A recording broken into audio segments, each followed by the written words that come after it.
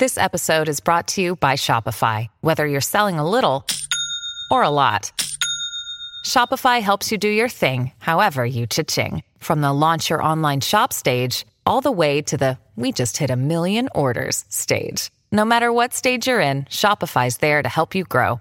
Sign up for a $1 per month trial period at shopify.com/special offer, all lowercase. That's shopify.com/special offer.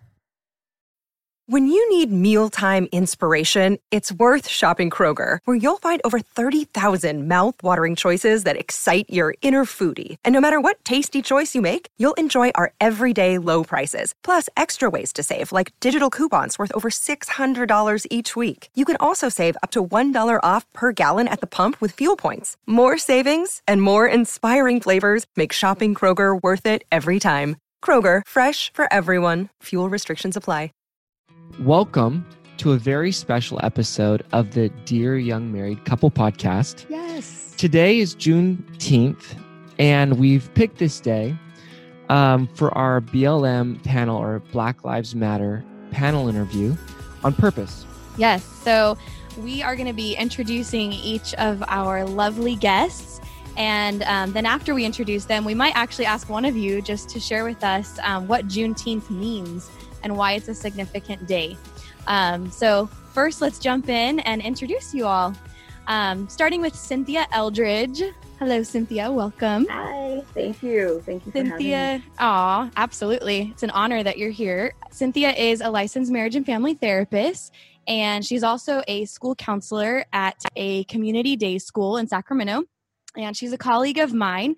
I had the privilege of having her as an intern for a short period of time before she became licensed. And now she's been licensed for a couple years and has a private practice of her own. And she's awesome. We've collaborated quite a bit over the last few years, and we're thankful she's here with us today. Oh, thank you. Thank you, guys. Thank you. And so next is Kevin Goward. He has been a personal friend, and I grew up with him, and I know him and I trust him, and so one of the biggest reasons why we had him on. But also he's a successful business owner. He owns 2 businesses, one in the finance industry, which he's been in the finance industry for about 16 years, and then he owns his other business with his wife and young son, which I think is super cool because he's teaching his son entrepreneurship. And I can't wait to see what Nathaniel does. Yeah. He's going to go, you could already tell he's going to go places, but that's For because sure. of his parents' insight and just in training that. I love that. So thank you so much for being on here, Kevin. Yes. Thank you so much. It's a privilege. And love you guys. Love you guys so much. Well, love you, man. You. And we have Dr. Daniel Blash with us today. And many of you have heard from him already because he's been on our podcast a couple of times. And we're honored to have you back today. Dr. Blash is a licensed psychologist and a pastor in St. Louis. He also serves as the Vice Dean of Diversity, Equity, and Inclusion at St. Louis University School of Medicine. And we are just honored that you're here with us today. We became connected several years back because we both teach for the same university. Well, you teach at several universities. So we both teach for Wilson University as well. And man, you have poured into our lives. You've ministered to us when you're in the pulpit. You've taught us when you're in your professor role.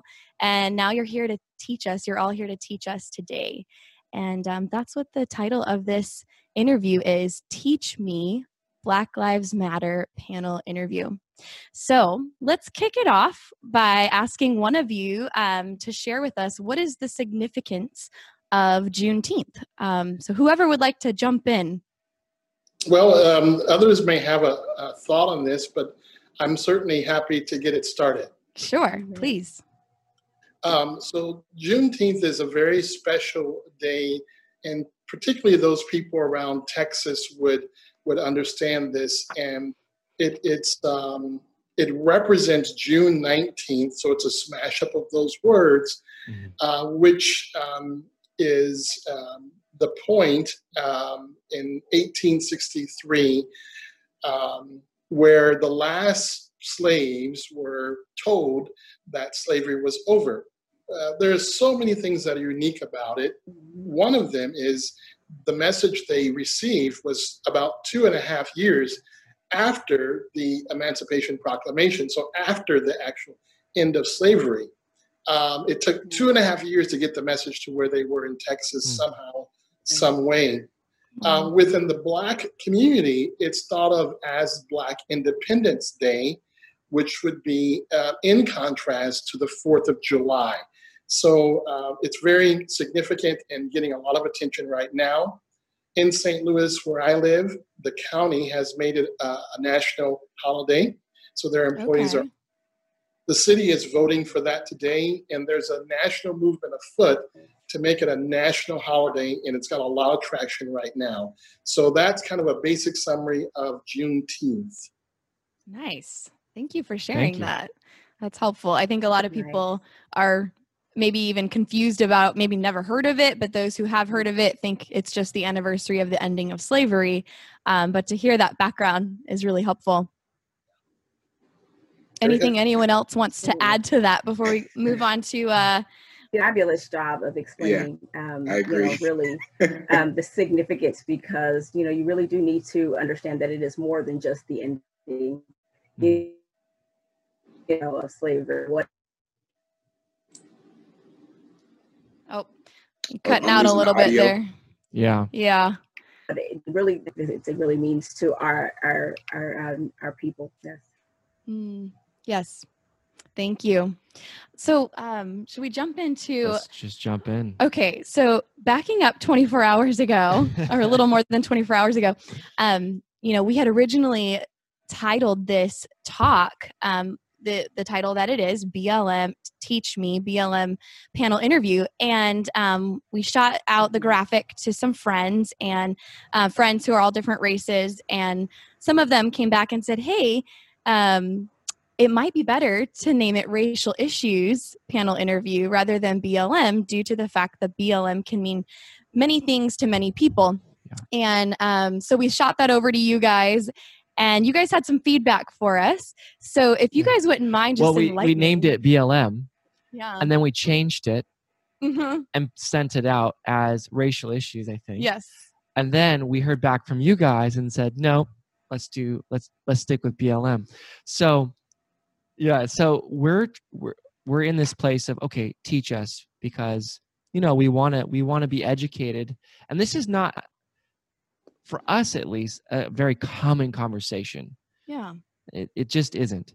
Right. So I guess this is our opportunity to ask a lot of questions and be taught by you. So talk to us a little bit about what does BLM maybe mean to you?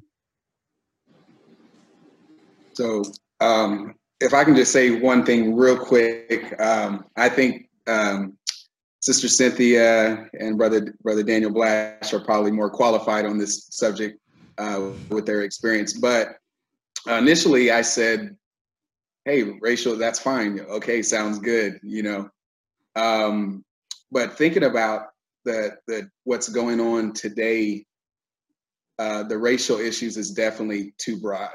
After thinking about it, this is definitely too broad. We need to focus in, okay, what is the issue? And the Black Lives Matter definitely highlights, what we're going through right now.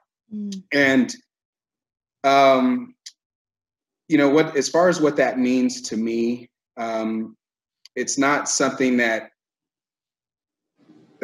when somebody says Black Lives Matter, it's not just something that, only Black Lives Matter. It's basically my feeling on it is that it's somebody that's crying out in pain. Like, hey, obviously we know that all lives matter. That's obvious. But when somebody's crying out, hey, I mean something too. I'm important as well. Not just others. So that's what Black Lives Matter to me, or it means to me. Yeah. Thank you. Thank you. That's good. Yeah. right. And I would probably step in and say, that was really good, Kevin. I really appreciated, the perspective.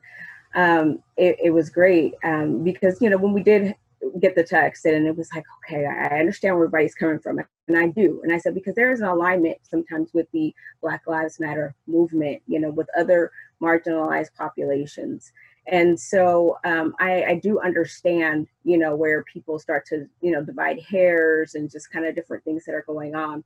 And I think, with Dr. Blash came in and you said it perfectly. It was just like, we have to recognize it as a concept, at this moment in terms of what's happening at this stage in time in life, right here in the United States, what is going on, and why we're at the forefront of the of the media, the attention, everyone, that's things that are going on, and so it is an issue of the concept of really looking at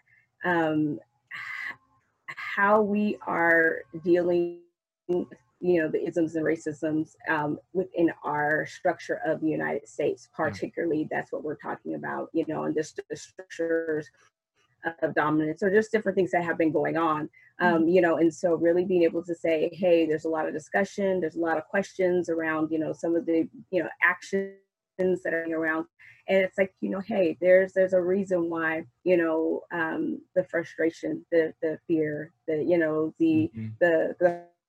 crime, just the feelings of terror, just things that are going on. And this is what we're seeing, as a reaction to some of the things that have been put in place over many years. Yeah. Thank you for that. Thank you both to Kevin and Cynthia. And one of the things that's unique is that the Blacks in America are not monolithic in their thinking around these issues. Age and how you grew up, all of that will influence how we answer back to this question. And so it's okay to have a diversity of thinking around this. For me, I was disappointed that an organization sort of co-opted that phrase, Black Lives Matters, because it's such a powerful phrase. And then the organization, in my opinion, just kind of went places that not everyone is going to want to go, like me, for instance. So I tend to obviously echo everything that's been said.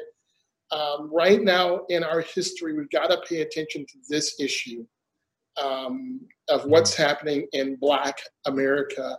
And we have to focus on that. And obviously, as Kevin said, all lives matter. In my home, it happens to be a mixed home. So we feel like that in our home, we say Black, white, and mixed lives matter. We get that, right? Yeah. But I've stayed away from the movement, the BLM movement, and tried to but in doing so, try to endorse that right now is a very special opportunity, in particular for the church. We have in our apostolic history, really from the Bible, but if we can look at 1901, 1906, we have a dynamic history that includes in the mid-40s a racial divide within the apostolic movement that was Black and white. So we can't get away from that. And now we have an opportunity to talk about that and to bury our head in the sand and forget our own history. I'm not talking about U.S. history. I'm talking about apostolic history would be an atrocity at the highest level.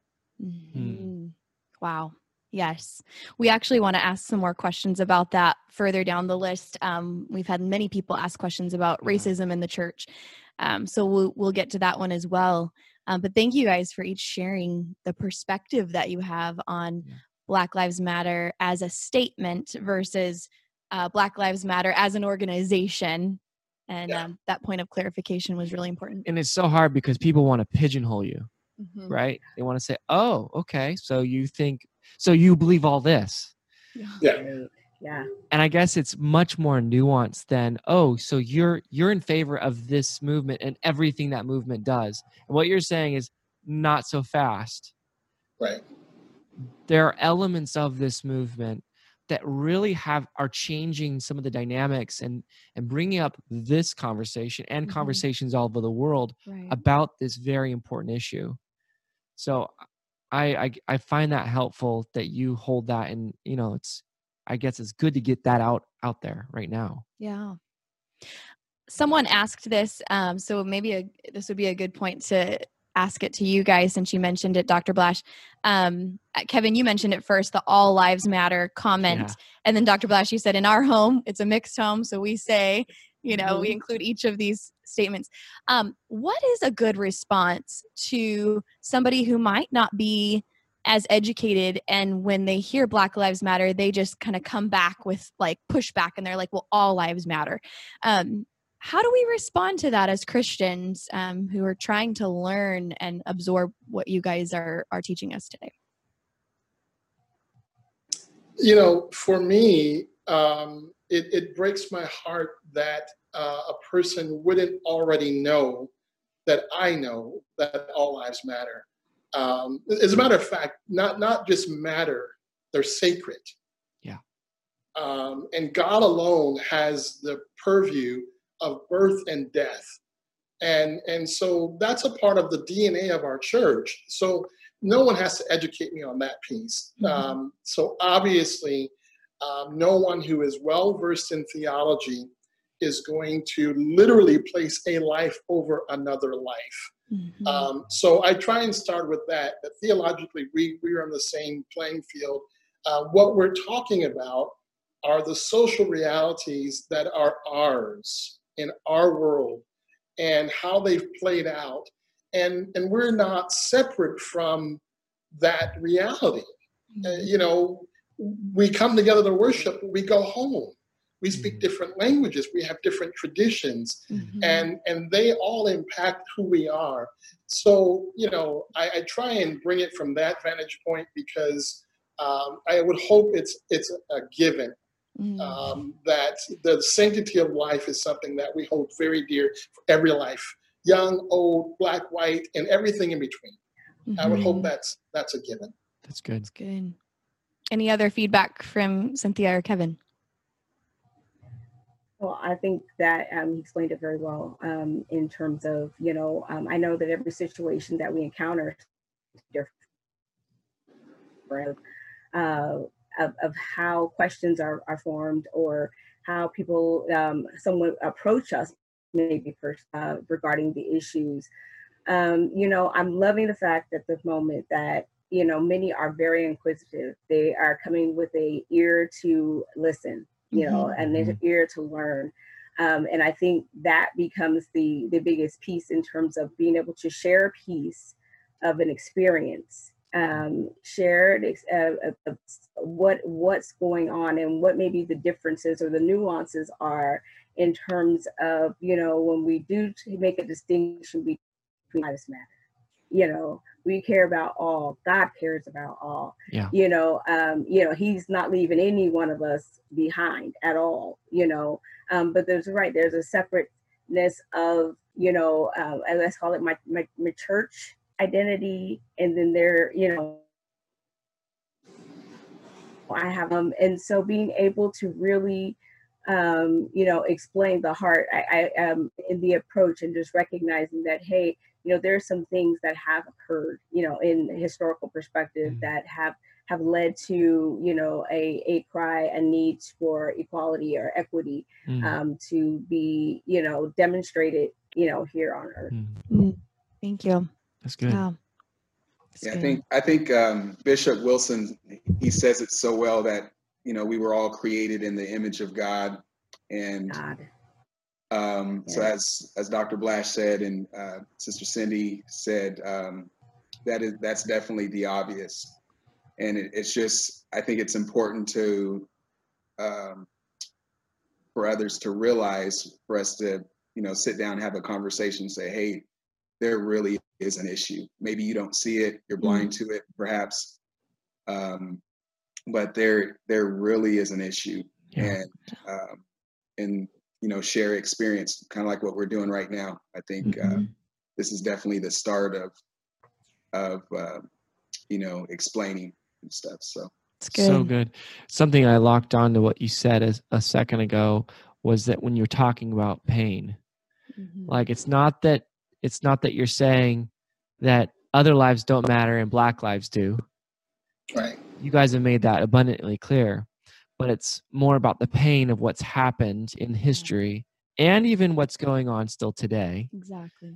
That this statement becomes necessary, that Black lives matter, and that people are locking onto, hey, something is hurting. So could we maybe talk about some of those stories that you've had personally, or maybe people that you've worked with, because you guys all work with people that have kind of given you that insight into the pain that's happening that causes this statement to be needed to be talked about? Yeah. So maybe we could just hear a story from each of you to kick this off. So Dr. Blash, you serve as the Vice Dean of Diversity, Equity, and Inclusion at St. Louis University School of Medicine. So will you share with us an experience that you've had maybe in dealing with a student or a colleague who felt like maybe they were marginalized or there was a racial injustice done to them as a result of their skin color? Absolutely. If I could, and I can do this quickly, I would like to just go back in history for a little bit. Please. Yeah. We've talked about Juneteenth and 4th of July, but I really didn't hit it as hard as maybe I could have. For Eurocentric or white America, 1776 represents an independence. However, not everybody in America was independent or free at that point. Yeah. So what happens is 1863, Blacks who were slaves are independent. And the message they hear is, you know what, let's just all use July the 4th because we're all one people. And we've got to talk about that because that language shows up in the church as well. But we're one people with very different experiences by hundreds and hundreds of years. And that's important. If you think about voting rights, 1840 or so, you can vote if you're white, male, and own land. About 1856, if you're white, male, and don't own land. 1965, if you're Black. Wow. So there's a difference, and that Wow. difference has to be a part of what we recognize as a historical narrative. That if you understand that historical narrative, understand today's pain is a little easier. And then let's take Tuskegee, where Black men were experimented on from 1932 to 1972. That was like not that long ago. Exactly. Yeah. Wow. There was a cure for syphilis that was discovered in 1947. They continued to not treat those men until 1972. Wow. So that's a part of the experience. So when people think about the trauma that's happened to Black bodies, they're not talking about George Floyd. They're not talking about Trayvon Martin alone. They're talking about many, many, many other issues. And so there is, and later I'll maybe share this, there's a spiritual component to this that we need to talk about because it helps us to heal and come to a level of feel spiritually. Now, to answer your question, if you don't mind, I'll just use a personal example. Please. Sure. Yeah. I went in for a procedure at the hospital where I work as a vice dean at the School of Medicine, and the anesthesiologist is making small talk with me. This was 2 months ago. Okay. Or so, 2 or 3 months ago. And he says, so are you from here? Yeah. You have family? Sure, I do. I have a wife and 5 kids. He said, 5 kids? I said, yeah. He said, from the same woman? My mouth was wide open and I was stunned. So I thought, where is he going with this? And so I said, yes. And that's an odd question. Now, this is the man who's about to put me to sleep. So we don't want to fight with him. I really want to wake up. And then he says, oh, well, what do you do? And I explained what I did. He goes, where? I said, here. Well, you thought that would have slowed him down. He says, how did you get that kind of a job? Wow. This was 2 or 3 months ago. And it's one of the smaller examples I could give you. I'll go to banquets at my job, and I call my wife and I said, dear, the banquet starts in 5 minutes. I'm sitting in my car. I will go into this banquet 1 minute before it starts because I'll be there no more than 15 minutes before someone walks up to me and says, excuse me, where's the bathroom? Or can I get a drink? Or what's on the menu tonight? They always mistake me for the wait staff because I'm typically the only or one of the only people of color in the building. And it happens all the time. And again, so imagine these things building up. Piling up, And if we really wanted to be bold, I would talk about how this happens in the church. But that wasn't your question, so I'm not going to go there. Oh, but that is a question coming up for sure. Save it. Yes. Thank you for sharing that experience. Yeah. That's so insightful because I think, right now, especially what's going on in America, we see like stories like George Floyd. You've mentioned some of these recent incidents, and while they're devastating, I think that's what people are assigning to racism in their mind. Like, this is what racism is. It's police injustice. Right. Yeah. Whereas it happens every day to you, to a lot of people of color, on a micro level, and it has major effects, I'm hearing. Absolutely. Yeah.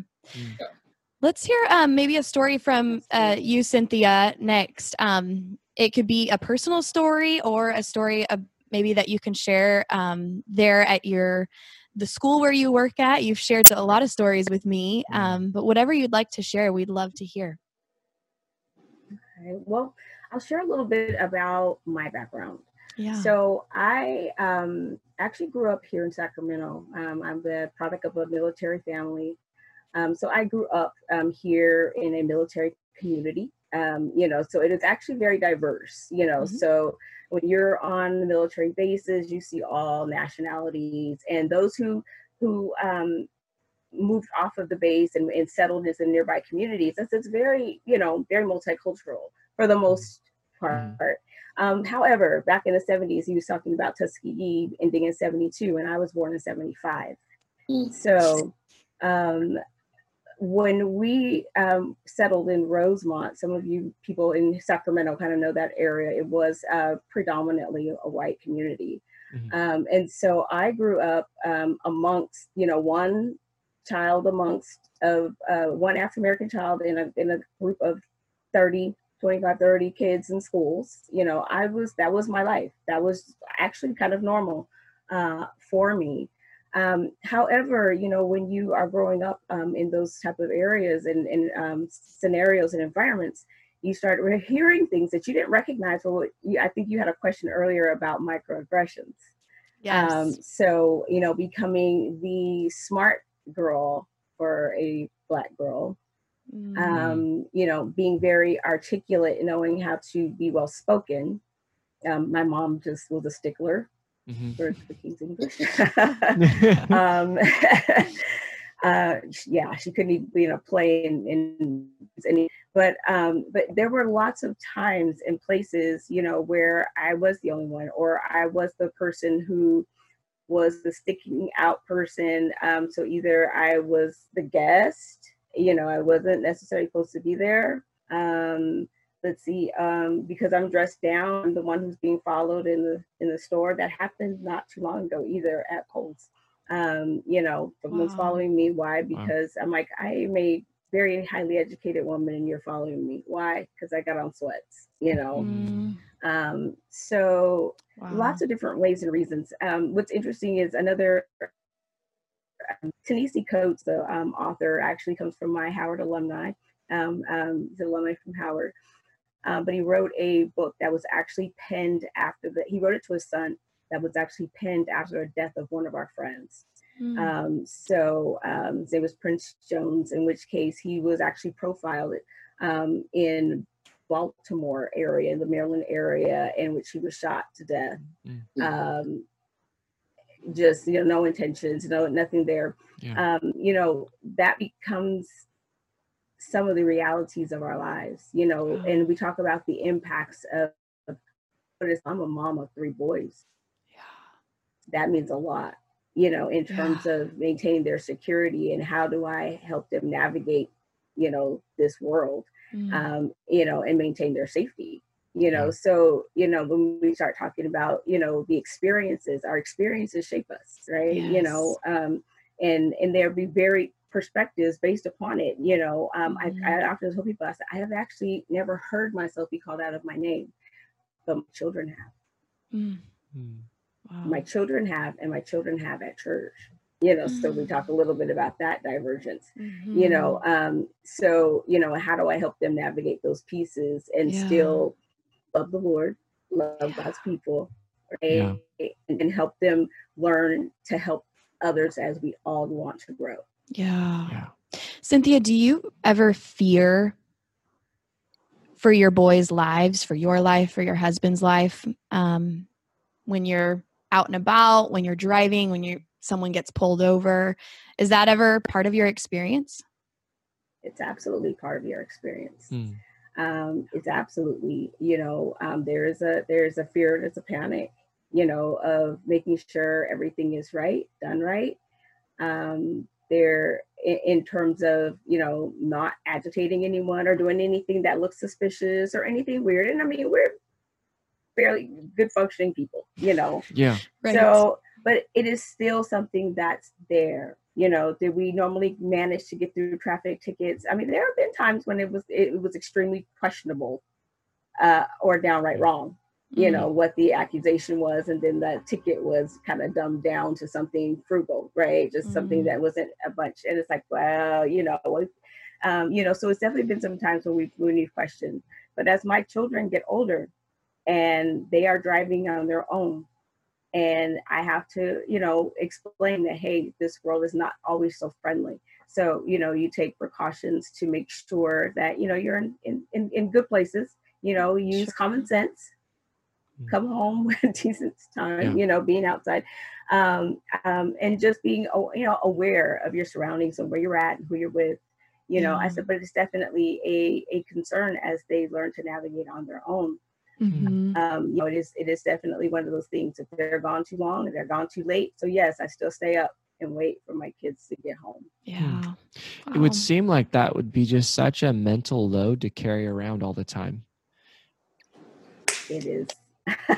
Yeah. It is. It's like to watch your P's and Q's, and you got to walk a certain way or dress a certain way to go somewhere that I guess I wouldn't have any issue with. Right. So that's kind of where we talked about, when you're seeing the frustrations that build up, when you start to see the emotions that well up, these are the things that you're talking about. When we hear of the Trayvon Martins, and we hear of, the George Floyds and our Arbery, that young man looked like my son and could have been my son, running around, looked just like Jordan, running down the street. Jordan jogs all the time.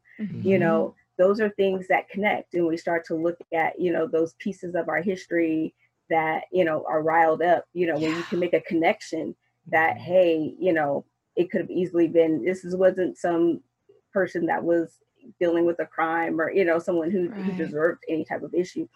And so, those are those pieces that, that extra worry, that extra thing that kind of goes on in terms of, and what you'll see, the frustration that comes out, when you'll start to see just the pain or the fear, that just starts to show up. And, these are built up, we often talk about in counseling and psychotherapy, just life, just, things pile up, and then eventually they're released, and so we a lot of times suffer in silence.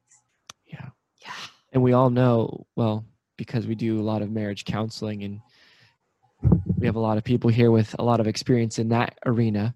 We know that when things are stuffed and happen for a long period of time, and especially starting when you're such a young child, to feel you're the outsider, you feel marginalized, all this. So it's very much on your mind. And so you probably pick up even more because you're seeing it more, and because it's a bruise, I guess, that keeps getting punched. Yeah. Yeah. I had a quick example. So I did have a student that came to us. They were about 15, but they talked about their first experience. So I have the privilege of working with my students and do therapy at a community day school. So these are cool kids that have actually been removed from their comprehensive sites, and they are 4th grade through 8th grade, so extremely early for this to be occurring, because it actually is part of what we call the school to prison pipeline. But in our work, we try to work that our students are coming with a lot of complex trauma, a lot of things that are really working within their psychosocials and different things that are going on. So, but this particular student, she's a heavier girl, and so with being either a bully, or she's being a victim of being bullied, right? Mm-hmm. So she actually told us, says, when she was in the 2nd grade, she was in class, and there was a young boy that was throwing a spitball. And so she throwing spitballs. And so what she did is she went and told the teacher that the child was throwing spitballs at her. And the teacher did not, teacher told the boy to stop, but of course that didn't stop the situation. So young girl eventually gets up and, confronts the young man, the young hits her. And she's an African-American child, hits her, and then she hit him back. But of course, we have in education, there's a 0 tolerance policy, which is also very kind of constructive. So she's getting suspended too. And so what the interesting piece of that is that because she couldn't believe she was being suspended. Why? She's trying to defend herself or take care of herself, right? But here was the underlying message that she learned, is that she would protect herself in the school setting now on, because no one was going to protect her. That was the underlying, concept that she took away from that. Wow. So it generated the onslaught of just, kind of that pattern for her within the school system. She was treated, and things of that nature. So sometimes we wonder, why people act or are responding in ways that they do. And it's, it's because of the experiences that they have. Yeah. Wow. Oh, thank you for sharing that. And thinking about this girl that doesn't feel safe within the school system, I guess my mind went, is she really going to want to go back to that same school system to go get a degree? Because she's not safe there. Absolutely. And that's why and we wonder sometimes where we talk about the inequities, in education, and we forget to go back, down to, the basics of belonging, security, safety, food. But we go straight into test scores, and, we could go a long time on education and inequities in education. So that's a whole nother whole nother topic. But yes, but feeling like you belong, feeling like people care, that they're making for you, that's it's huge. Thank you for sharing. How about for you, Kevin? Whether it's a personal story or something you experienced in your professional setting as a banker or in the finance industry, can you share with us maybe experiences you've had with racial inequality? Sure. When pondering this whole session, I had to actually go back and go back to my childhood, really, and think of some of the experiences that I had at school. And I remember, and a lot of this stuff, I had to really think about it, to be honest with you, because a lot of this stuff I've tried to let go and just, because anytime, as the others had stated, anytime something comes up, it brings up that pain. It brings that, it resurfaces. But anyway, I went back and I thought, and I believe I was probably about in the 3rd grade, and there's a boy that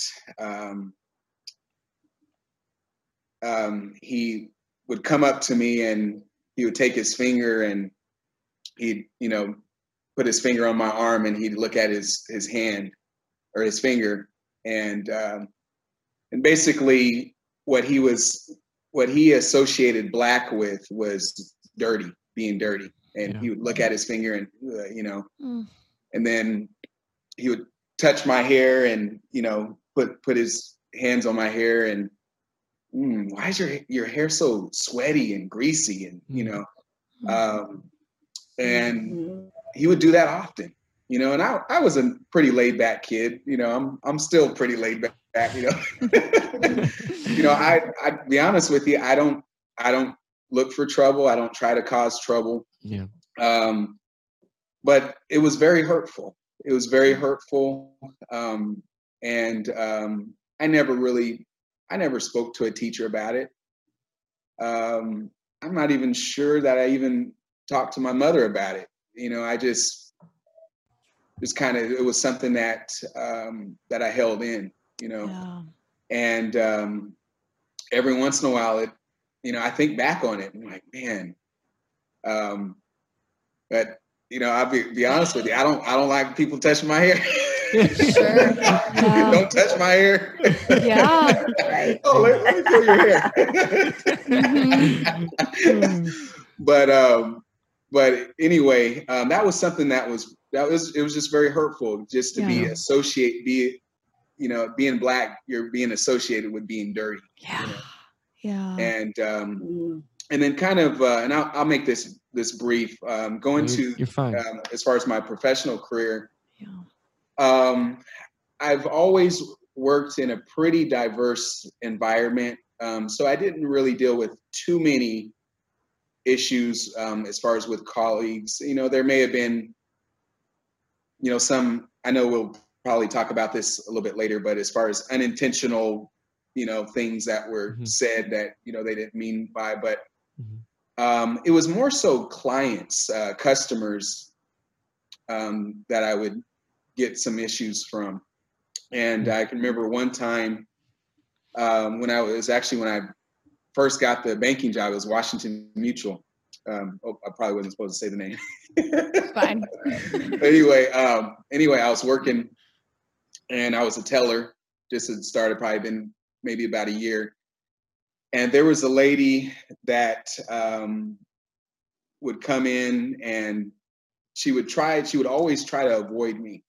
And I was the only Black teller at that time, but we did have other, we had Hispanic and other races and stuff there.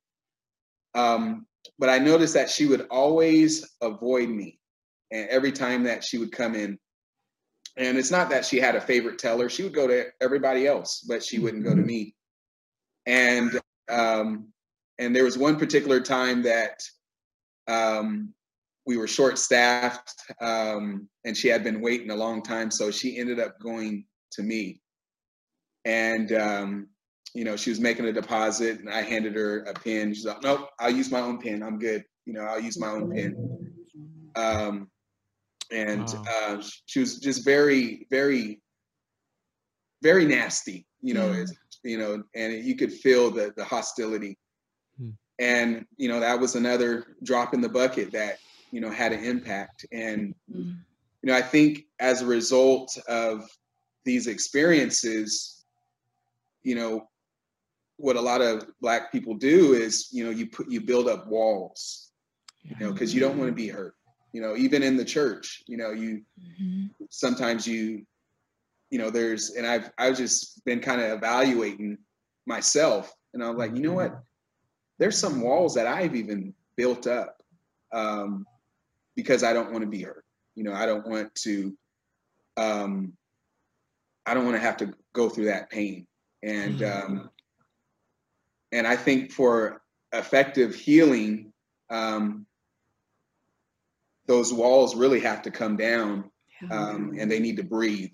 You know, sometimes it's good for a wound to get air after a certain point to be able to heal. Yeah, there's still going to be a scar. But anyway, I'll stop there. No, that's so good. Kevin, that's so well deep. Yeah. One of the questions I guess I have for you that, I mean, I instantly saw the connection between how that story of, you know, what that kid did to you, you know, touching your skin, your hair, and then the connection, no, I'll use my own pen. You know, it's telling you the same exact thing, and how that brought probably that pain, that old pain right back. And maybe there's probably numerous stories like this. I guess the thing that came up for me was what do your walls tend to look like? How do you protect yourself? And then I know that you're working on it, but what are those things that happen for you when you try to protect yourself? I think mainly keeping to myself, you know, keeping, you know, if an issue comes up or whatever, you know, staying silent because you don't want to be perceived as an angry person, or, you know, you may have heard the term angry black man or angry black woman. You know? But it's just kind of secluding yourself, and, you know, and people are getting together. Like, you know what? I think I'll probably stay home. You know, I think I'll, you know, and that happened quite often, you know, growing up as a young person. You know, I think I'll stay home, or I'll, you know, hey, you guys want to come? We're going out to so and so's house. You know what? I'll probably stay home. Yeah. Wow. And just basically staying quiet, keeping to myself. Yeah. Holding that stuff in. Wow.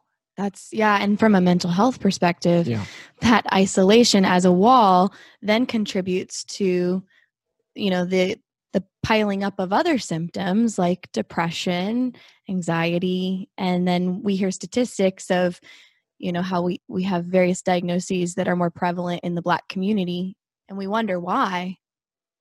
Yeah, that's right. If I can chime in, please. You know, I would like to say to the pastors listening of what I call PWCs, primarily white churches, that the sentiments you're hearing now from me and these other guests are very consistent throughout the Black community. Those pastors need to know that your Black congregants are not okay, and you may not be able to see that.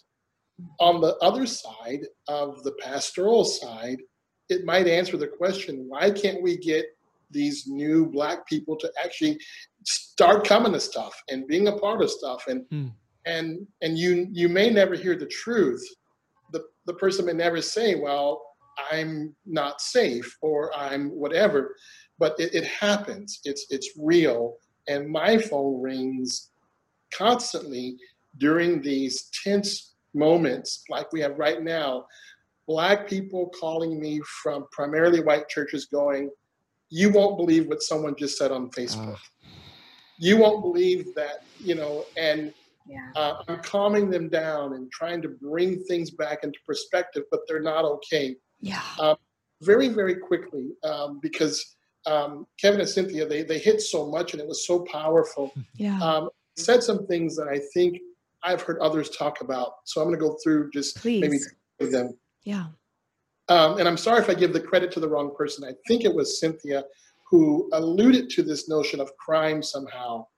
And let me tell you, when I had a conversation with a friend, and I said, George Floyd should probably be out on bail or in jail waiting to be sentenced for whatever he did. he shouldn't be dead. Yeah. The Black community is not, by and large, saying, well, I know people are committing crimes and that should not be a problem. No one's saying that. Right. We're saying I'm saying he should be, if he's guilty of something, he should be awaiting trial for that or out on bail for that. He shouldn't be dead. The other thing I would say, and that's across the board for any situation like this.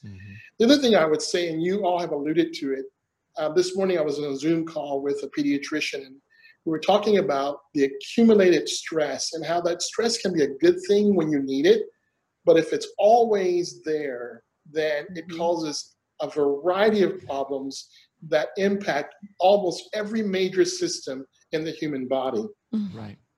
So when I heard Kevin say, sometimes things happen and I just kind of hold it in. What I want to scream was, no, you're not holding it out in. What you're doing is you're poisoning the inside so that you don't poison the outside.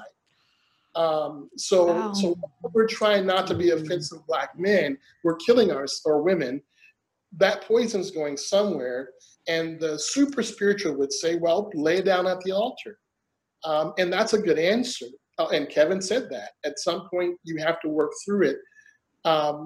Also, we have to figure out where is it coming from and how do we stop it? Yes. Not just what we do with it. This conversation is talking about that thing. We know at the end of the day, we're going to lay it down at the altar. But can I just tell you, that doesn't help me a bit if you put it right back on me tomorrow. Right. I've worn a pathway to the altar. We got to deal with some of these other problems. So, wow. Yeah, I'll stop there. That's so good. So good. In fact, I think another good question to follow up, this came from one of the, we put up a question sticker yesterday. We had a lot of people sending in questions. Yes. So we tried to narrow it down. Yeah. And before we get into that, one of the questions that we have, yes. I'm pointing to the question. She's pointing to a question, but I wanted, we passed over this one, but I think some people are just confused on how to refer to people of color. Yeah. I know that's probably such a basic question, but I heard in this conversation, I heard African American, I heard Black. Are they both okay? Is people of color okay? How do we talk about this, and how do we talk about, like for instance, if I said I saw a Black guy walking down the street, is that offensive? Yeah. So I bet you we're going to have different answers. I'm really excited to hear what Kevin and Cynthia say. Typically, this has gone along the age line. Now, that's not uniform, but typically. So I have, because of kind of where and how I grew up, I've adopted African American. But lately, Black with a capital B has been sort of the descriptor. And I kind of like that too. So within the community, well, let me speak for me. I go back and forth with those interchangeably. Okay. And then I hear a lot of people talking about POC, people of color. And if I'm talking about people of color, I will say that as well. If I'm talking about an individual, I may use one or the other. Obviously, the best thing to do is always to say to the person, how do you prefer say this about, address you. But for me personally, I use them interchangeably, just depending on kind of where my mood is for the day. That sounds very Black-like. That's good. Depending on where my mood is. Which means I'm not going to get offended at you for using it interchangeably either. Okay. Because you have no clue to know where my mood is for the day. So Got it. Right. I love it. Okay. How about for each of you, Cynthia? I would definitely say I typically go by African American, but I do interchange, as you said, kind of depending where I'm at, who I'm with, whether or not I will use the term Black. Because I say, bro, I'm Black. Don't play with me. Just depends on how I'm doing. But it definitely changes throughout generations. So those who were all the way down from from Negro to person of color. Then you've got Black. Then it was African American. We actually reclaimed Black right? Because it was used as a negative, right? So we've come back by this term, we're going to use it, or how we're going to use it.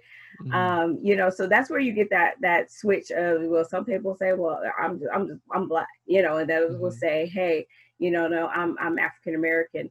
I tend to interchange there, in between. The best way to always know is just figure out, either you listen for how they refer, or you listen or you ask questions about, just, hey, how would you rather, like, if you start stumbling, my African American friend, they may correct you and say, it's okay to call me, X, Y, and Z. This is how I identify, right? Okay. Is that weird when people stumble? I'm sorry. It can be. So one of the things that, Kevin was you were talking about walls, right? So one of the things with walls that we kind of use, it's sometimes projecting, figuring out where people are coming from ahead of time. I've already kind of got some assumptions, at least, kind of going on.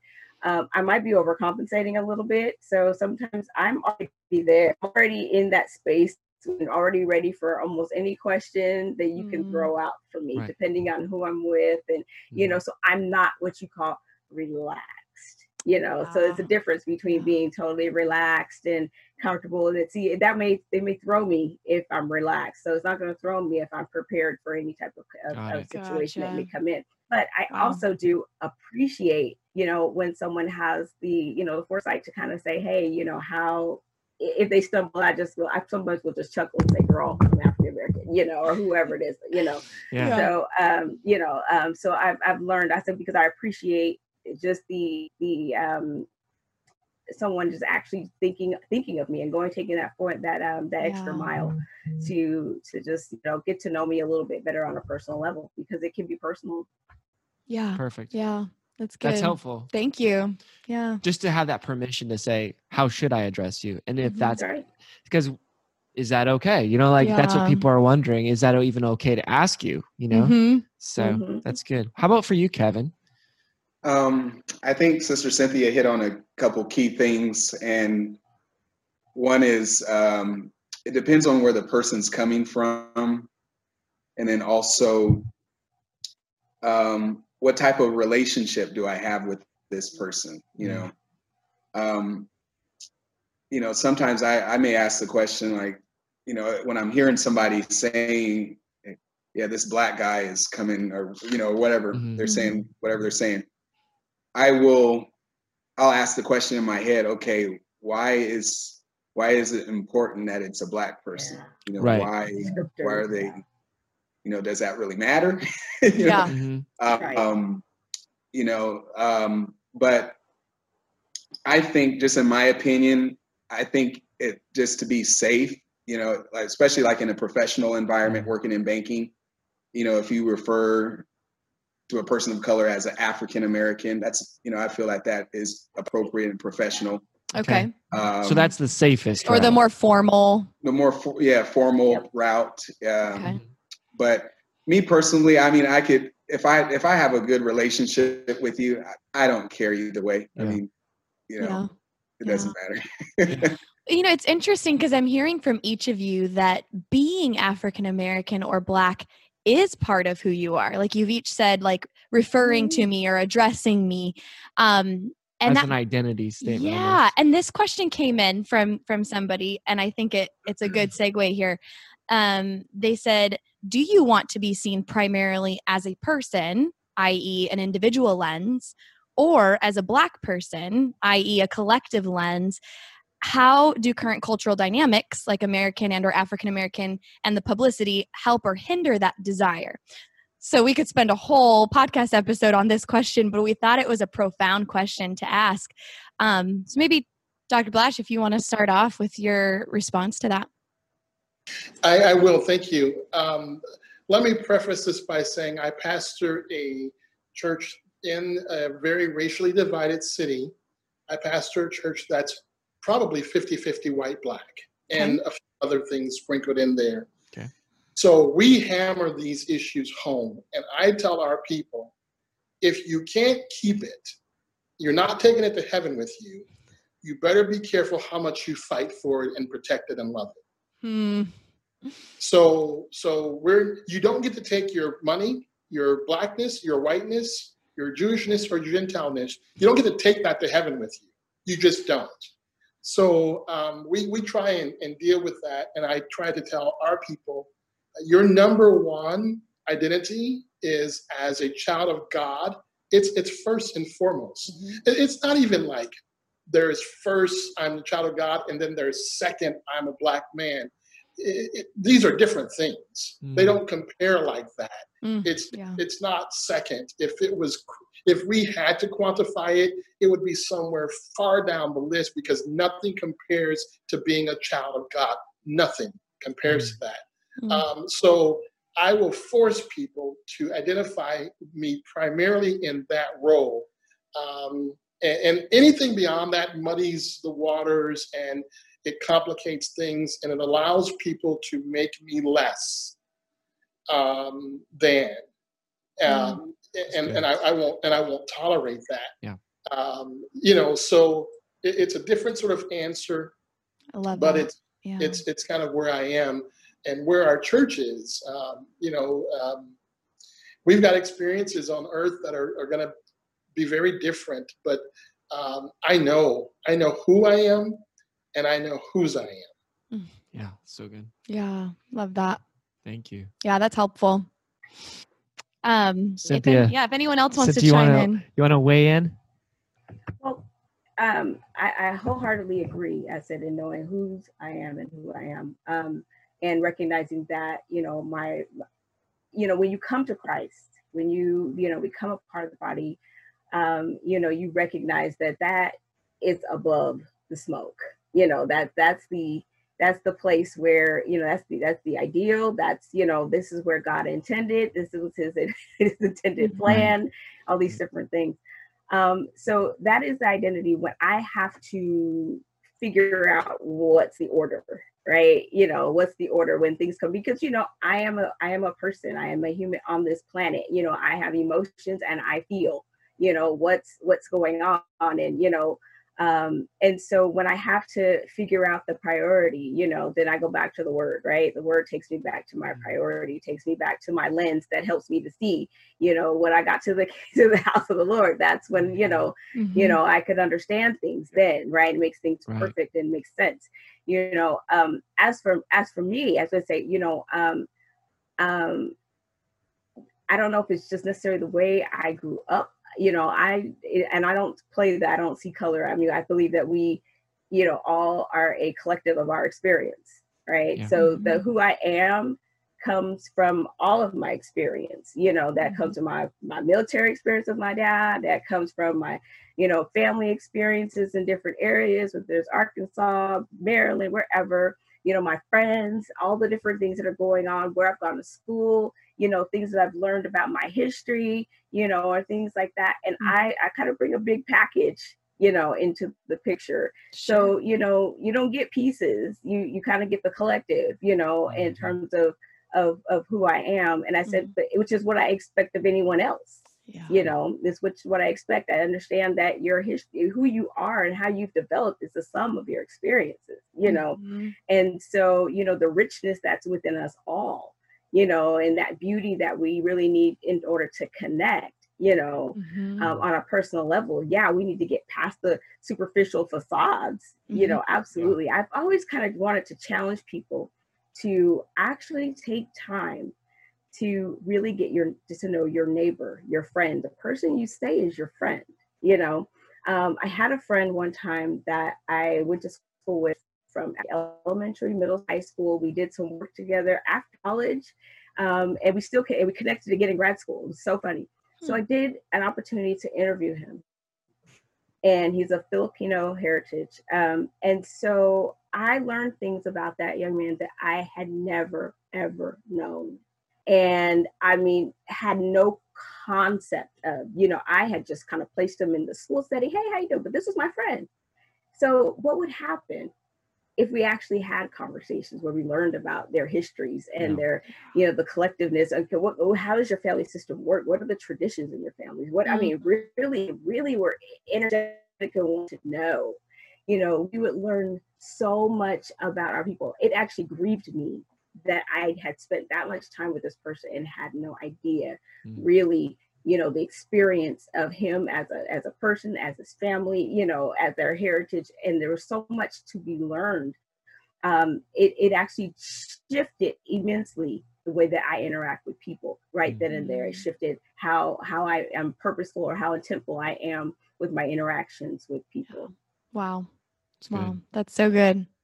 I'm hearing a both to that question then, that you want to be seen as the priority, that you're a child of God, you're a person that's made in his image, and you want people to connect with you about your collective experience. And that includes your background and where you grew up and your stories, and it's a whole package. That's right.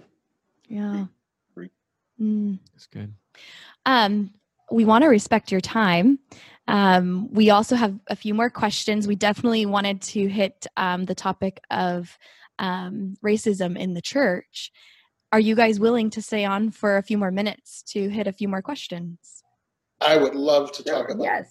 Okay. All right. So let's go ahead and hit this topic straight on here. The question from somebody in our Dear Young Married Couple community was, what has been your experience with racism in the church? And how do you deal with racist family members who refuse to see Black Lives Matter as an issue? And so you could take that as family, church family. But Dr. Blash, please. Yeah, if I can, and I would like to address this from a systemic vantage point and maybe allow the others to kind of bring it closer to home. Okay. I think as a movement, and I'll focus on the apostolic movement, one of the mistakes we make, and I've already alluded to this, is not looking at our own history of racism and racial divide. Okay. The other mistake we make is, and this is my opinion, is that there's an assumption that the Spirit takes care of all things. And that's just not true. There's some things we have to work out. Yes. The Spirit won't help you lose weight. You got to work it out. What? You know, I tried. Amen. You know, but as apostolics, we apply that to everything. So here's what happens from my vantage point. Everybody comes into the church, doesn't matter what your background is, who you are, how you've been raised, doesn't matter. If you receive the baptism of the Holy Ghost, that's going to help govern your desires. It's going to make you a part of a family, and it's going to you'll be consumed with that thing that is spirit, that brings you together with all other people who are spirit-filled across the world. You can spot each other, and it puts you a part of a body. And then the Word of God governs your behaviors, how you interact with each other. And those two things together keep us as a body and as one. The Spirit of God guiding us, the Word of God guiding us. And so because that's true, many people say, hey, we are just one people. Don't think about race. Don't think about ethnicity. Don't think about gender. Yeah. We're just one people. And that's ridiculous. It's absolutely ridiculous. Now, let me tell you some of the issues that make us think this way. Okay. Galatians 3:28, Colossians 3:11, both indicate there is neither Greek nor Jew, nor slave, nor free, nor male or female. Okay. Right. And so it's easy to misinterpret that to say there are no differences. But how many know as apostolics, we tell our women to do things differently than we tell our men and vice versa? Right. Clearly there is a difference. Yeah. Clearly there's a difference. We celebrate, what do you call these, all national days. Where nation days, where we bring in all the flags and we say, look at the differences that are here. So on the one hand, we want to acknowledge them, and on the other hand, we don't want to acknowledge them, and we can't have it both ways. So if we're going to celebrate all nations, if we're going to sing in different languages, if we're going to understand that people have different cuisines, we've got to know that we're different. Mm-hmm. Now, those differences don't have to separate us. That's where the Spirit and the Word come in. That's how we stay together, which is ultimately the answer. Wow. But for leaders to just assume, because you got the baptism of the Holy Ghost and you've got the baptism of the Holy Ghost, we're all equal, and let's not talk about the other things. It's incredibly short-sighted. And what it does, I'm being very blunt here, is it maintains the status quo for a very Eurocentric movement.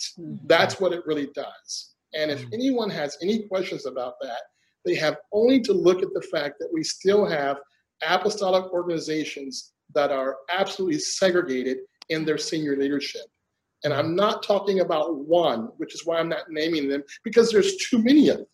Yeah. And they're from white groups, Black groups, Hispanic groups. So I'm not just talking about one group. I'm talking about a current divide by race or ethnicity within the apostolic movement. We just can't pretend it doesn't exist. Yeah. So we have to deal with these issues. And the things that are spiritual, we need to take and deal with them spiritually. And the things we have to work out, we just have to do the hard work of working out. But when you tell me, let's just forget about everything, what you're saying is, let's maintain the status quo. And that status quo wasn't built for me, designed for me, and it doesn't work for me. Mm-hmm. Wow. Very well said. Amen. Very well said. So there's the systemic big picture view. Yeah. Maybe we can narrow it down a little bit. Yeah. One of you, Cynthia or Kevin. And maybe Cynthia and Kevin, if you could speak to that second question, as a non-minority, if I have family members, this is what someone asked, if I have family members, church members, friends who refuse to see the racial divide as an issue, how do I respond? How do I deal with this? What do I say? That would be the $1 million question sometimes, quite honestly. Got $1 million? I mean, because there are a lot of lanes of thought, right? So there's a lot of meritocracy, there's a lot of, if I can do it, they can do it, a lot of different ways, but everyone's not understanding that it's inequitable issue. There are disparities that are showing up, that field is not even, one may look at me and my children, even our field is not even, and so we may not have come from a lower level, but, there's different stacks, and you got to give people what they need. So it's very interesting to have these conversations, and they are very tough conversations to have. You have to have the wherewithal within yourself to know what you believe and to understand that you're not always going to be able to change what others think or feel, right? If we could, sometimes it takes time and experience and learning. Some people who have been really, I call it almost hard-headed early on. Over time, they've been able to understand and get an understanding over time. That's when you see that dynamic of change. I said, but I wouldn't necessarily get into rifts with people because they're going to have their own their thought processes. You can present your view, right, and stand by your views and stand by and make sure that your language is lining up with your actions. Okay. That's your best, your best way. We talk about being allies, right? Letting your language line up with your actions, so, it's just a matter of, how are you interacting, because we all have to eventually come back and look at our own to some extent, have some, right? And then be able to really look at it and to be able to discuss it. But, yes, it's $1 million question. If we could actually, have a key that just turns on the light bulbs and everything else, but sometimes, it's just the way that we understand things. We understand the world, their perception and their experience. And, we may, sometimes we never know. Maybe they had a really negative interaction that was really bad, that had us kind of a scarring effect. Who knows? But, doing your best, to be your own example. And then hopefully, others will be able to see over time, but it's going to be through their experience, I think. So I hope that helps a little bit. Make sure your words Match your actions. That's Mhm. good. How about for And what are those you, actions? Kevin? Yeah. How about for Kevin. you, Kevin? Yeah, you know what? I think it's important to go to the Word of God, and I know the Bible says in Galatians 6:2 to bear one another's burdens and so fulfill the law of Christ. And it's if you see a brother or sister struggling with something, it's important that we stop and say, hey, you know what? This person is struggling. We need to help bear this burden. And now if they want to, you know, like Sister Cynthia was saying earlier, if they want to argue and, oh no, there's no issues, you're having a hard time, you know what, I probably would just stop there. I would, you know, because like she said, you can't change them. You know, that's up to them and God. But I think sorry, somebody's coming in the door here. Sorry. That's okay. That's all right. But anyway, I think the Word of God has a lot of grounds to help us with these issues. And, you know, as the Word is preached, you know, hopefully people are getting these things and are stopping and just slowing down and say, hey, you know what, my brother over there, they're struggling with issues. You know, let me talk to them. Let me listen and, you know, see what's really going on and try to hear them out. Okay. That's so good. I love that. I love that you brought Galatians into it. Yeah. Bear one another's burdens. Amen. Yeah. And if you're not willing, you know, it looks like a lot like the Samaritan, you know, laying on the side of the road. Yeah. You know, and there's so much Bible, you know, I guess when people are saying, well, all lives matter to the, you know, Black Lives Matter statement, it's kind of like, you know, like you're saying, Kevin, why wouldn't we go, like the good shepherd would go for that one lamb that's not in the flock? The 99 are fine, but why dwell on that? He's going and sitting, or, you know, and rescuing that one. I guess it's just it's leaning in and paying attention to where the pain is. Yeah. Absolutely.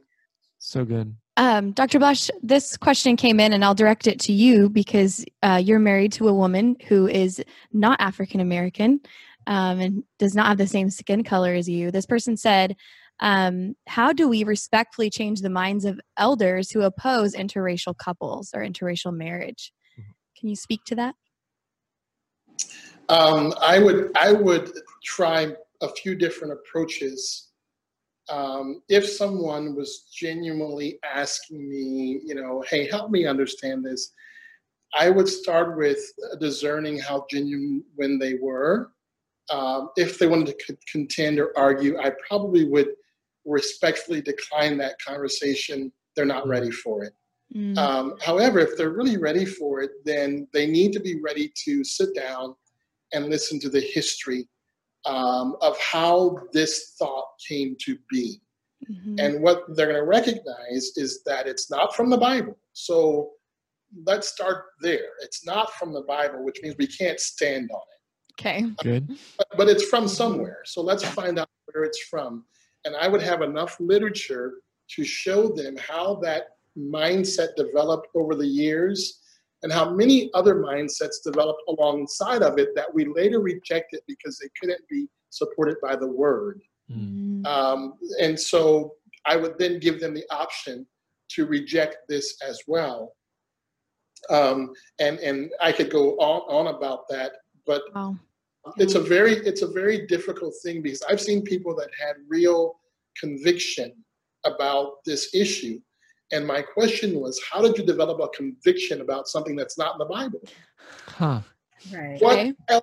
What else have you given that much power to that it can convict you? As the same way you're convicted about Acts 2:38, you're convicted about, how is that possible? What equal out there to the Word of God have you consumed that makes your convictions about this as equal to your biblical? And you know, that's a little bit more forward of a conversation. But if they're really sincere, then I let them take that to prayer and argue it out with God based on what I've just said.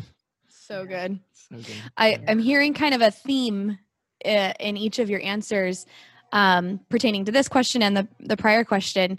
And that's, if the person is genuinely wanting to have this conversation, sit down and share experiences, sit down and share history, talk about the Bible and what it has to say about this issue and what it doesn't have to say about this issue.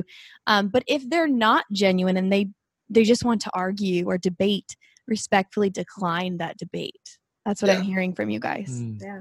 Yeah. Let me say this, because I was pretty bold with my last statement about some racism in the church. Mm-hmm. And I don't want to take back. I want to double down on that. Let me just say that. Okay. People could say, Brother Blash, how can you say that? You have been accepted and invited everywhere. So how are you going to sit there and tell me there's a problem? And here's what I will tell you. I speak, and I don't mean just in terms of the spoken language. I mean in terms of understanding the culture.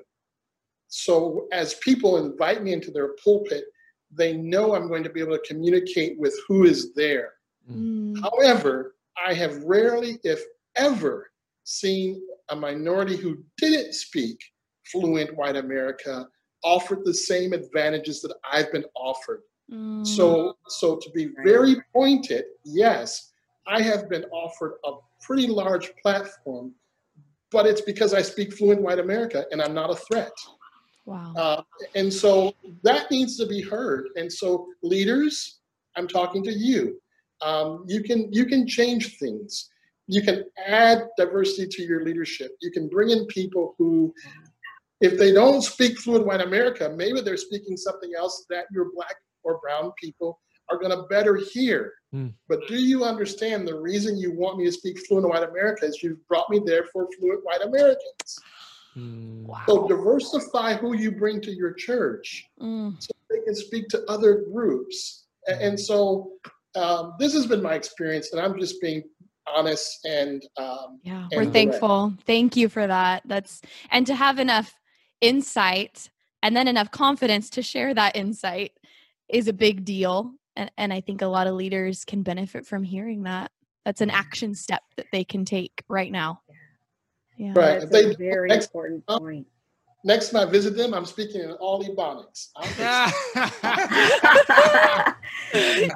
here becomes the thing is that, he's talking about inclusion and exclusion, right?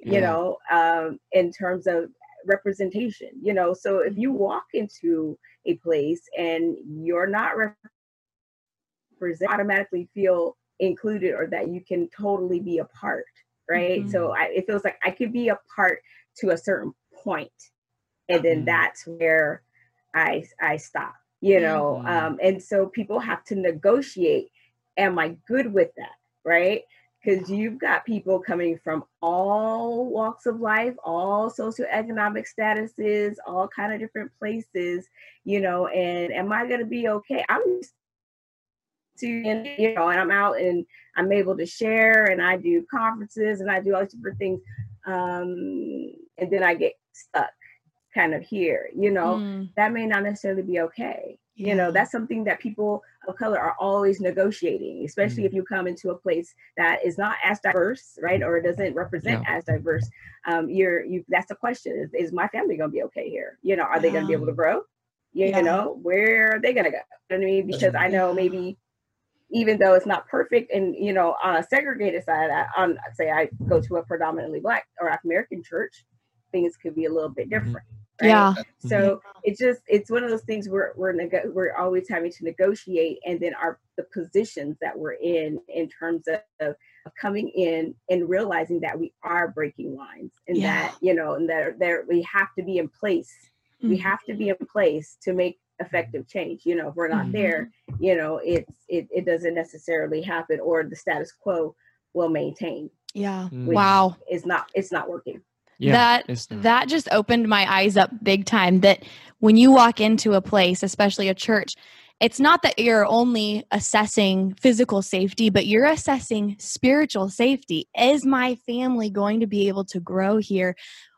because of what I'm seeing in the leadership and across the pulpit and in the people. Wow, that was an eye opener for me. Yeah, my goodness. Something also that I just realized is that you three represent or have a history in 3 different denominations, all Pentecostal denominations. And yet you've experienced something similar in each of these 3 denominations. So it's not something that we're just seeing in one particular type of Christianity or one particular denomination, but you see this across the board. Yeah, it's Bishop Wilson. I listened to him speaking the other day, and I didn't hear everything, but what I did hear him talk about this is a human problem. Yeah. All of us across, we have this human problem, but it's a problem. Yeah.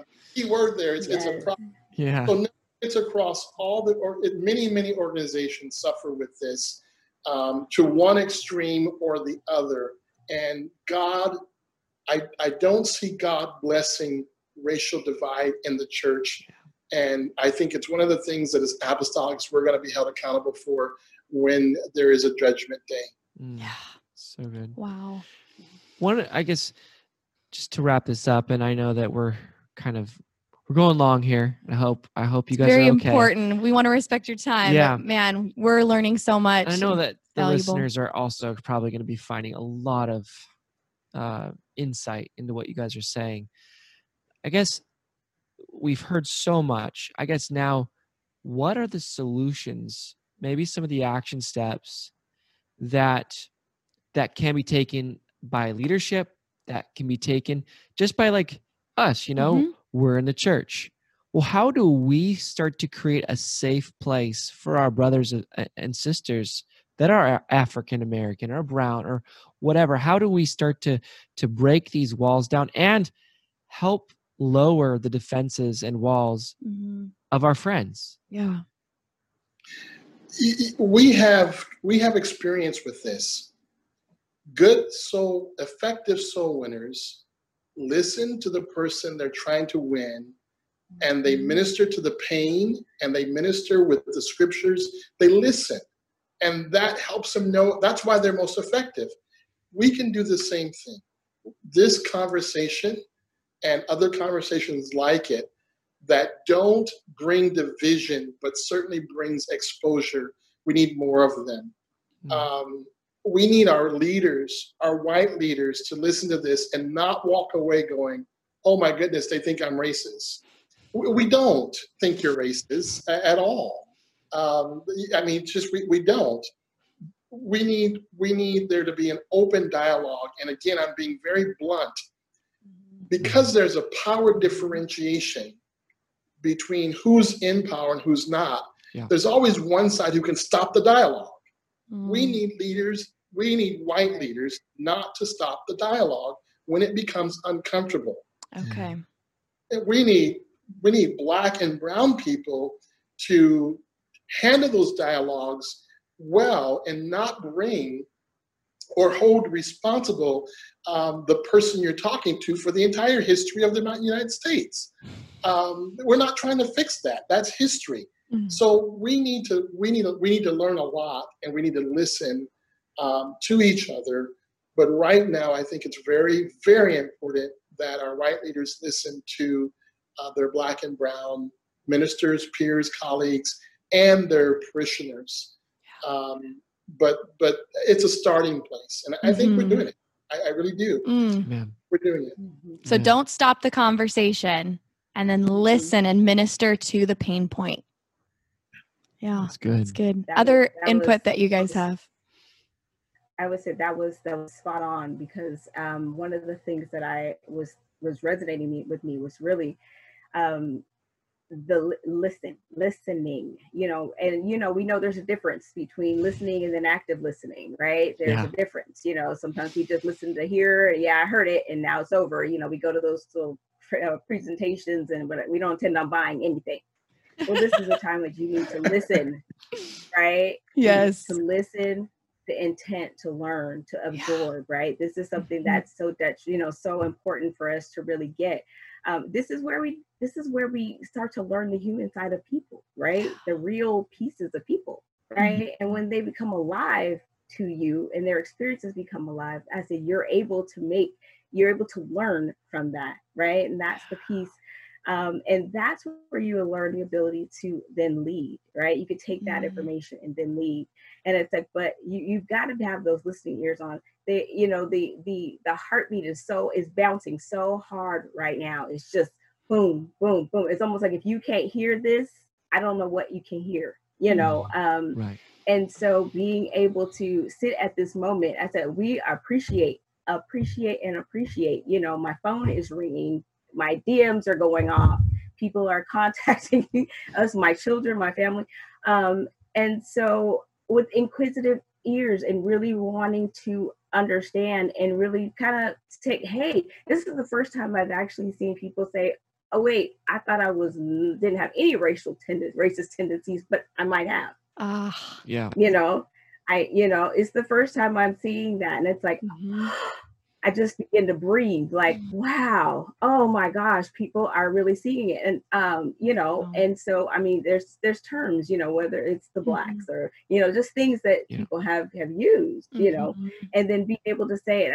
And I maintain to keep myself open and say, hey, come and ask, just let's have a conversation about it. I will tell you, and let how to navigate this. I said, but I appreciate the eagerness to learn, the eagerness to self-check, right?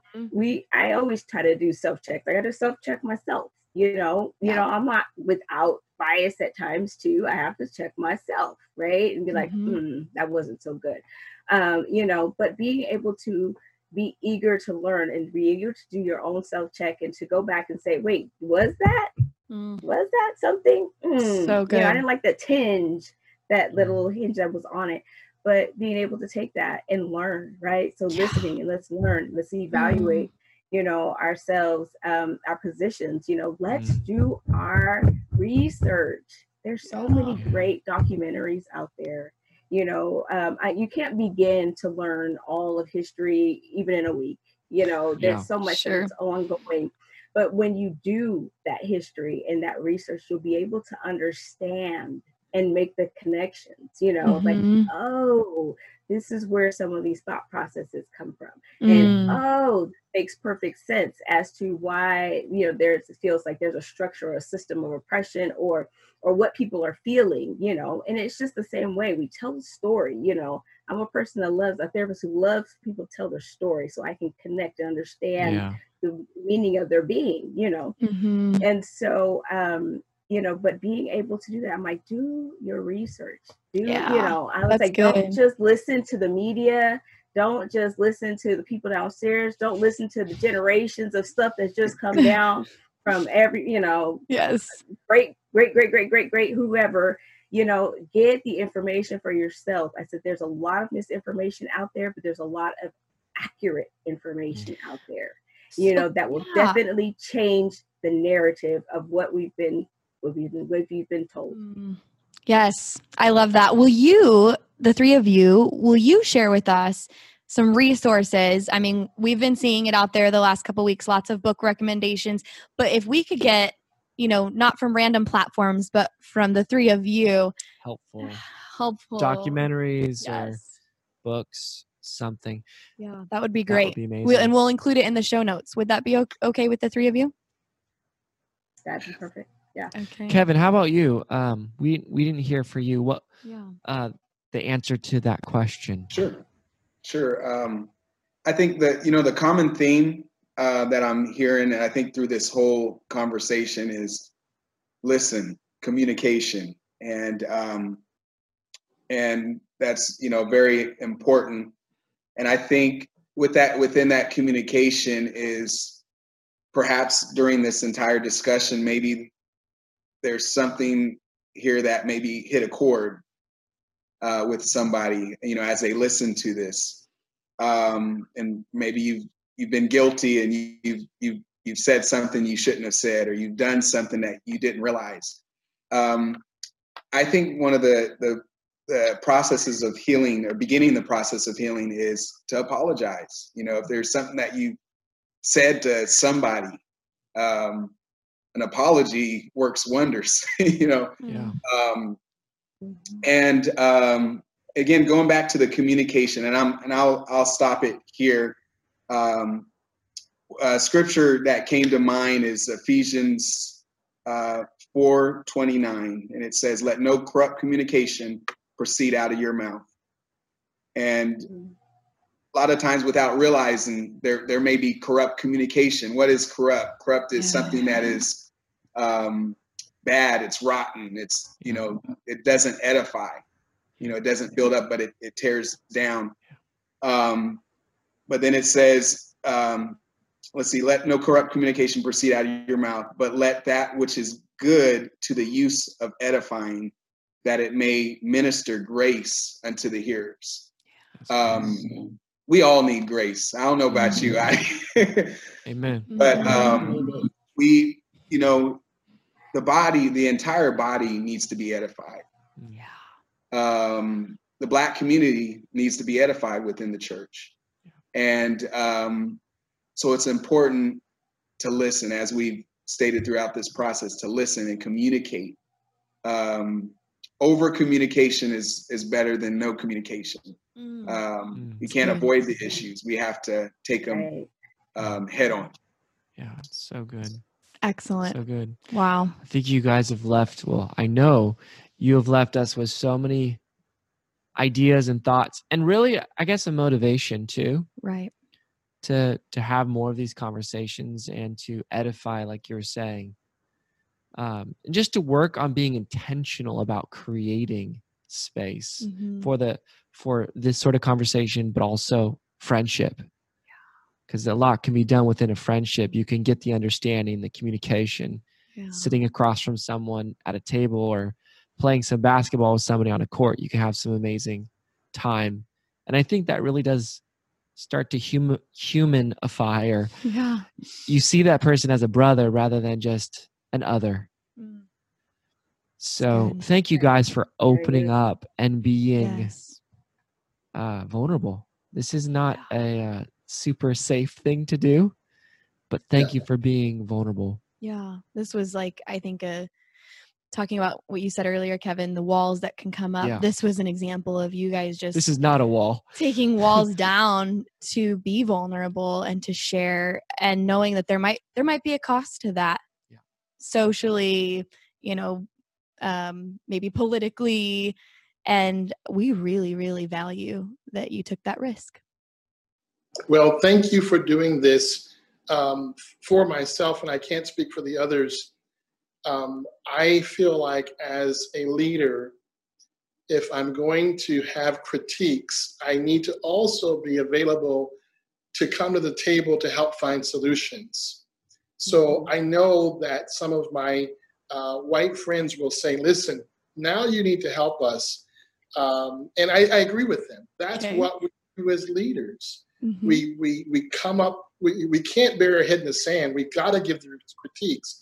But we also have to come to the table on the other side and go, what can we do about this? And, you know, I'm not plugging anyone in particular, but I happen to know your pastor is very adamant about practically how do we begin to adjust some of these dynamics. And what he's thinking about is the kingdom, because that opens up more pathways into the kingdom. And if anything that we can do to do that, we want to do it. Absolutely. That's what he's thinking. And so we come up with the solutions. And the last thing I'll say is I will be happy to send you articles, but these you have to warn the listeners. The articles are written from people that they're not coming from theology, and ultimately our answers must come from there. So they certainly will help and educate, and they're great for that. They're great for conversation, but we always need to bring that conversation back to theology. Not even U.S. history. Now, I think we can talk about apostolic history, but we bring it back to theology, and I will happily share. I've got a ton of things that I use at work that I'd be happy to share with you. That would be great. Thank you. Yeah. I've heard so many action steps from each of you. I mean, from just apologizing, Kevin, you said that, Cynthia, you said, listening and learning so that we can lead. And then Dr. Blash, you gave several practical steps that leaders and pastors can take in their pulpits, in their leadership team, and then just what we can do as the body of Christ. And so I think it's a beautiful launching place for us to start seeing some change, some continued change. And like you said, I think we're blessed that we have Pastor Miles Young here at our church who is very passionate about this.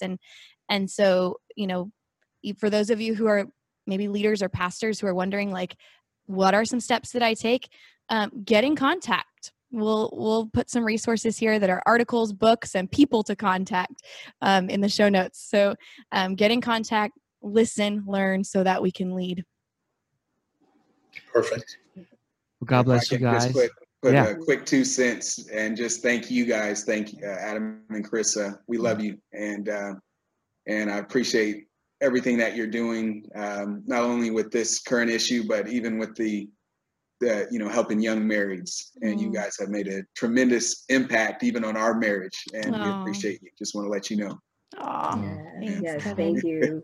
Thank you much for just, opening up your hearts, opening up your lives. And bringing up and having what we call the courageous conversations. They're not easy. It is about being uncomfortable with the uncomfortable, getting comfortable with the uncomfortable, and and being willing to just come out and let's just talk about it. It's the only way we fix things, right? We can't leave it muddled underneath. We have to come out and we have to talk about it. So I appreciate the opportunity. I appreciate my company of panelists that are here to share. And I just appreciate you all. I appreciate the Lord. I appreciate the Lord in all of us, and how he leads and how he will continue to lead us, through these times and the times that are to come. So, we're looking forward to that. I want to say that great day. So Amen. All this is put behind us, Amen. Preach. I love that. So good. Awesome. We love y'all. We love you. Hey, right. Dr. Blash, would you mind closing us in prayer? I will close in prayer. Thank you. Precious Father, we come before you, and God, we're talking about sensitive issues, and people will listen and they'll be all over the map and how they feel about this. God, what I'm asking is that your Spirit will guide us. That's what the Holy Ghost will do. It'll teach us and guide us, Lord. It won't separate, God. It'll bring us together. It'll unify us, Lord. And I thank you for that. God, at the end of the day, the Apostolic Church is the answer for this world. So help us, God, be the best we can be, that more doors can be opened from people from all backgrounds. God, there's a reason you're flooding the United States with people from all over the world, God. You're preparing for this great revival, and we've got to be open for that, God. We've got to be receptive for that. And these conversations and others like them that help us grow closer to being ready, we thank you for them. God, I pray over the people who are hurting in congregations. I pray over the pastors who are frustrated and not sure what to do. Those that have been, they've tried something and it's been criticized, Lord. I pray that you give us a fresh energy to tackle these very important issues, and that we would do it, God, under the guidance of your Spirit and your word. Make us one, Father, is my prayer. In Jesus' name, I pray. Amen. Amen. That was great. Thank you so much. Yeah, thank you. We love and appreciate you all. You guys are the best. God bless you. We love you. Love you. Bye-bye.